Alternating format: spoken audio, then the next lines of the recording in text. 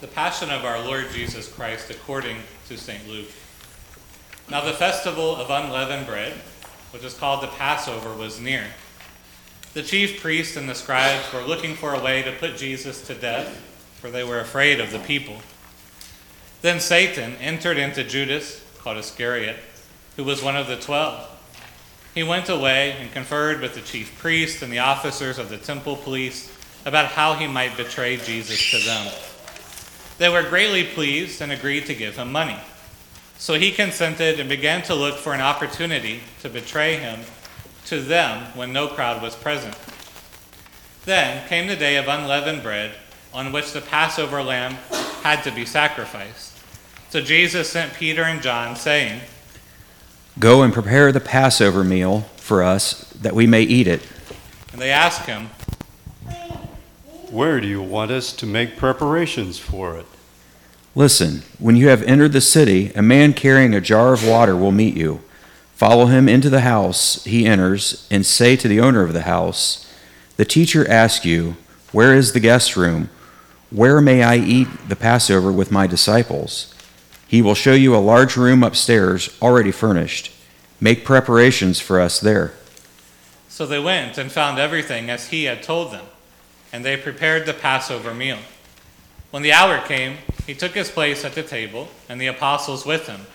He said to them, "I have eagerly desired to eat this Passover meal with you before I suffer. For I tell you, I will not eat it until it is fulfilled in the kingdom of God." Then he took a cup, and after giving thanks, he said, "Take this and divide it amongst yourselves. For I tell you that from now on I will not drink of the fruit of the vine until the kingdom of God comes." Then he took a loaf of bread, and when he had given thanks, he broke it and gave it to them, saying, "This is my body, which is given for you. Do this in remembrance of me." And he did the same with the cup after supper, saying, "This cup that is poured out for you is the new covenant in my blood. But see, the one who betrays me is with me, and his hand is on the table. For the Son of Man is going as it is to be determined. But woe to that one by whom he is betrayed." Then they began to ask one another which one of them it could be who would do this.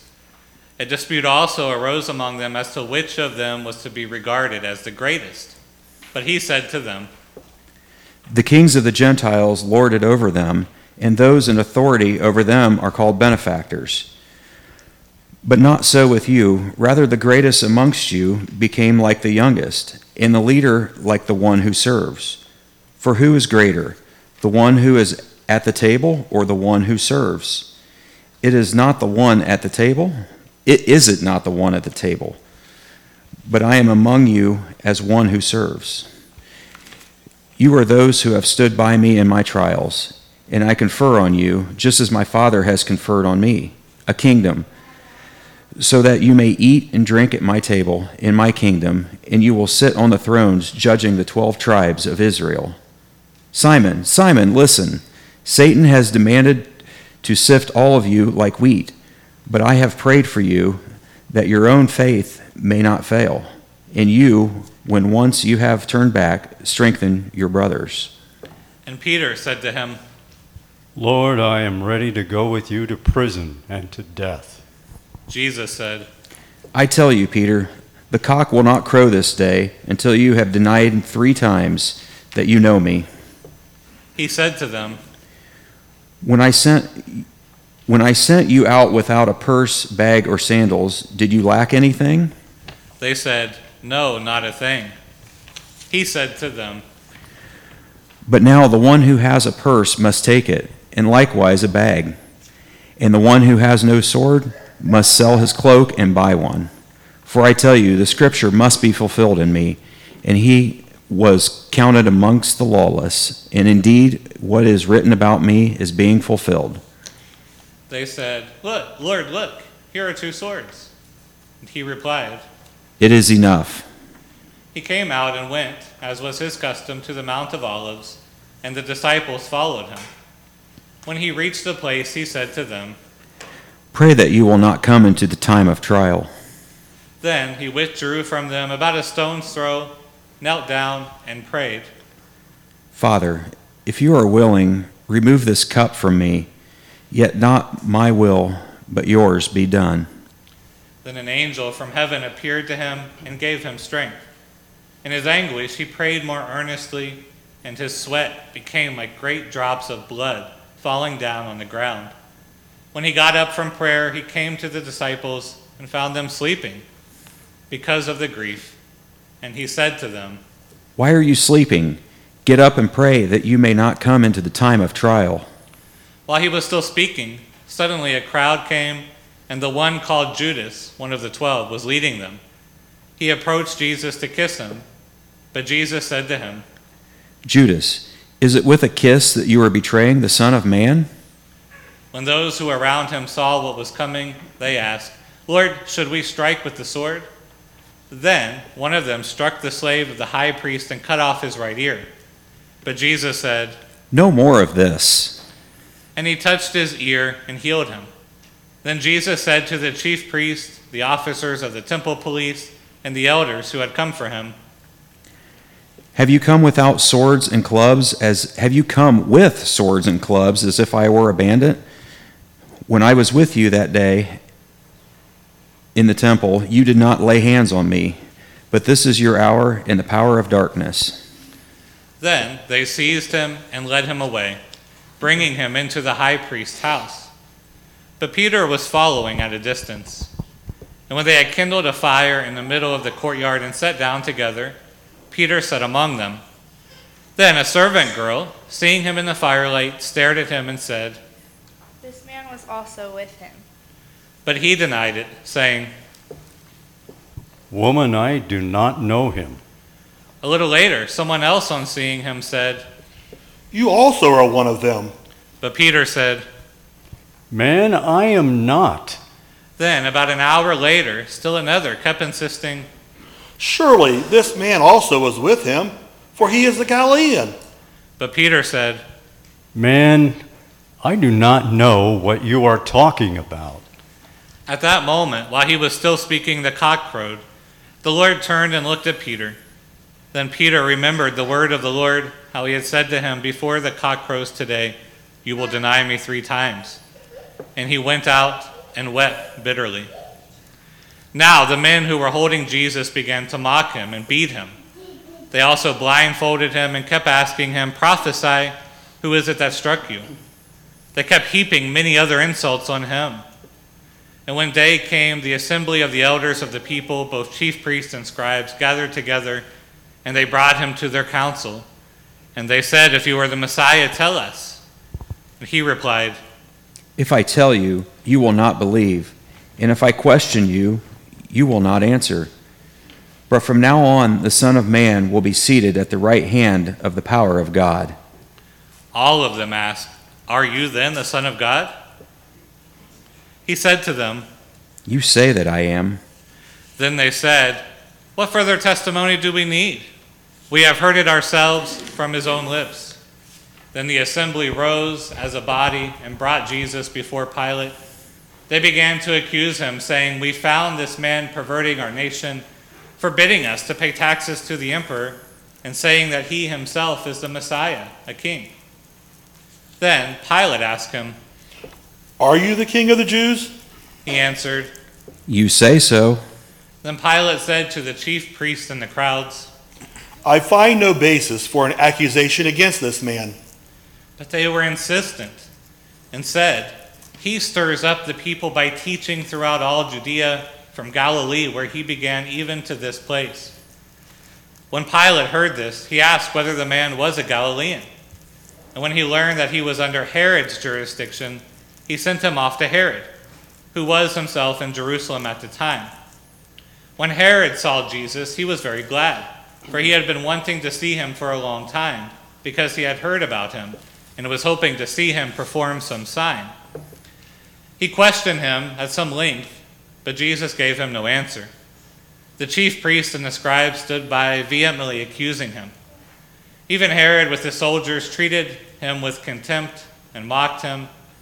Then he put an elegant robe on him and sent him back to Pilate. That same day, Herod and Pilate became friends with each other. Before this, they had been enemies.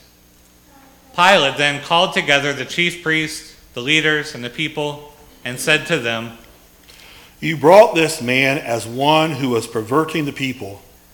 And here I have examined him in your presence, and have not found this man guilty of any of your charges against him. Neither has Herod, for he sent him back to us. Indeed, he has done nothing to deserve death. I will therefore have him flogged and release him. Then they all shouted out together, Away with this fellow! Release Barabbas for us. This was a man who had been put in prison for an insurrection that had taken place in the city, and for murder. Pilate, wanting to release Jesus, addressed them again, but they kept shouting, Crucify him! Crucify him! And a third time Pilate said to them, Why? What evil has he done? I have found him to have no grounds for the sentence of death. I will therefore have him flogged and then release him. But they kept urgently demanding with loud shouts that he should be crucified, and their voices prevailed. So Pilate gave his verdict that their demand should be granted. He released the man they asked for, the one who had been put in prison for insurrection and murder, and he handed Jesus over as they wished. As they led him away, they seized a man, Simon of Cyrene, who was coming from the country, and they laid the cross on him and made him carry it behind Jesus. A great number of the people followed him, and among them were women who were beating their breasts and wailing for him. But Jesus turned to them and said, Daughters of Jerusalem, do not weep for me, but weep for yourselves and for your children. For the days are surely coming when they will say, Blessed are the barren and the wombs that never bore, and the breasts that never nursed. Then they will begin to say to the mountains, Fall on us, and to the hills, cover us. For if they do this when the wood is green, what will happen when it is dry? 2 others also, who were criminals, were led away to be put to death with him. When they came to the place that is called the Skull, they crucified Jesus there with the criminals, one on his right and one on his left. Then Jesus said, Father, forgive them, for they do not know what they are doing. And they cast lots to divide his clothing, and the people stood by watching. But the leader scoffed at him, saying, He saved others. Let him save himself if he is the Messiah of God, his chosen one.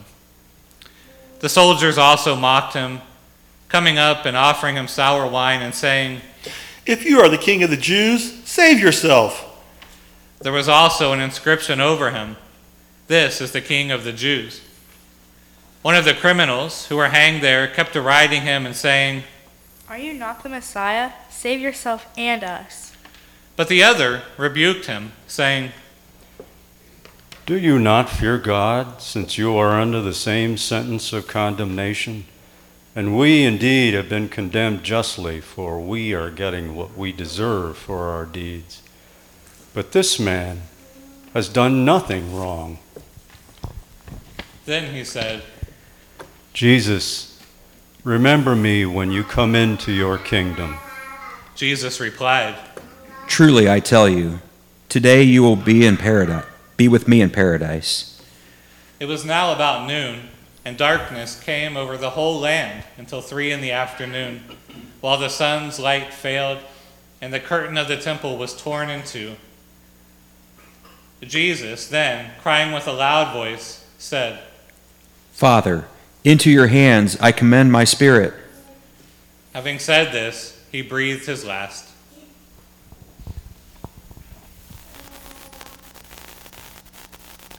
When the centurion saw what had taken place, he praised God and said, Certainly this man was innocent. And when all the crowds who had gathered there for the spectacle saw what had taken place, they returned home, beating their breasts. But all his acquaintances, including the women who had followed him from Galilee, stood at a distance, watching these things. Now there was a good and righteous man named Joseph, who, though a member of the council, had not agreed to their plan and action. He came from the Jewish town of Arimathea, and he was waiting expectantly for the kingdom of God. This man went to Pilate and asked for the body of Jesus. Then he took it down, wrapped it in a linen cloth, and laid it in a rock-hewn tomb where no one had ever been laid. It was the day of preparation, and the Sabbath was beginning. The women who had come with him from Galilee followed, and they saw the tomb and how his body was laid. Then they returned and prepared spices and ointments. On the Sabbath they rested according to the commandment. Here ends the reading of the Passion of our Lord.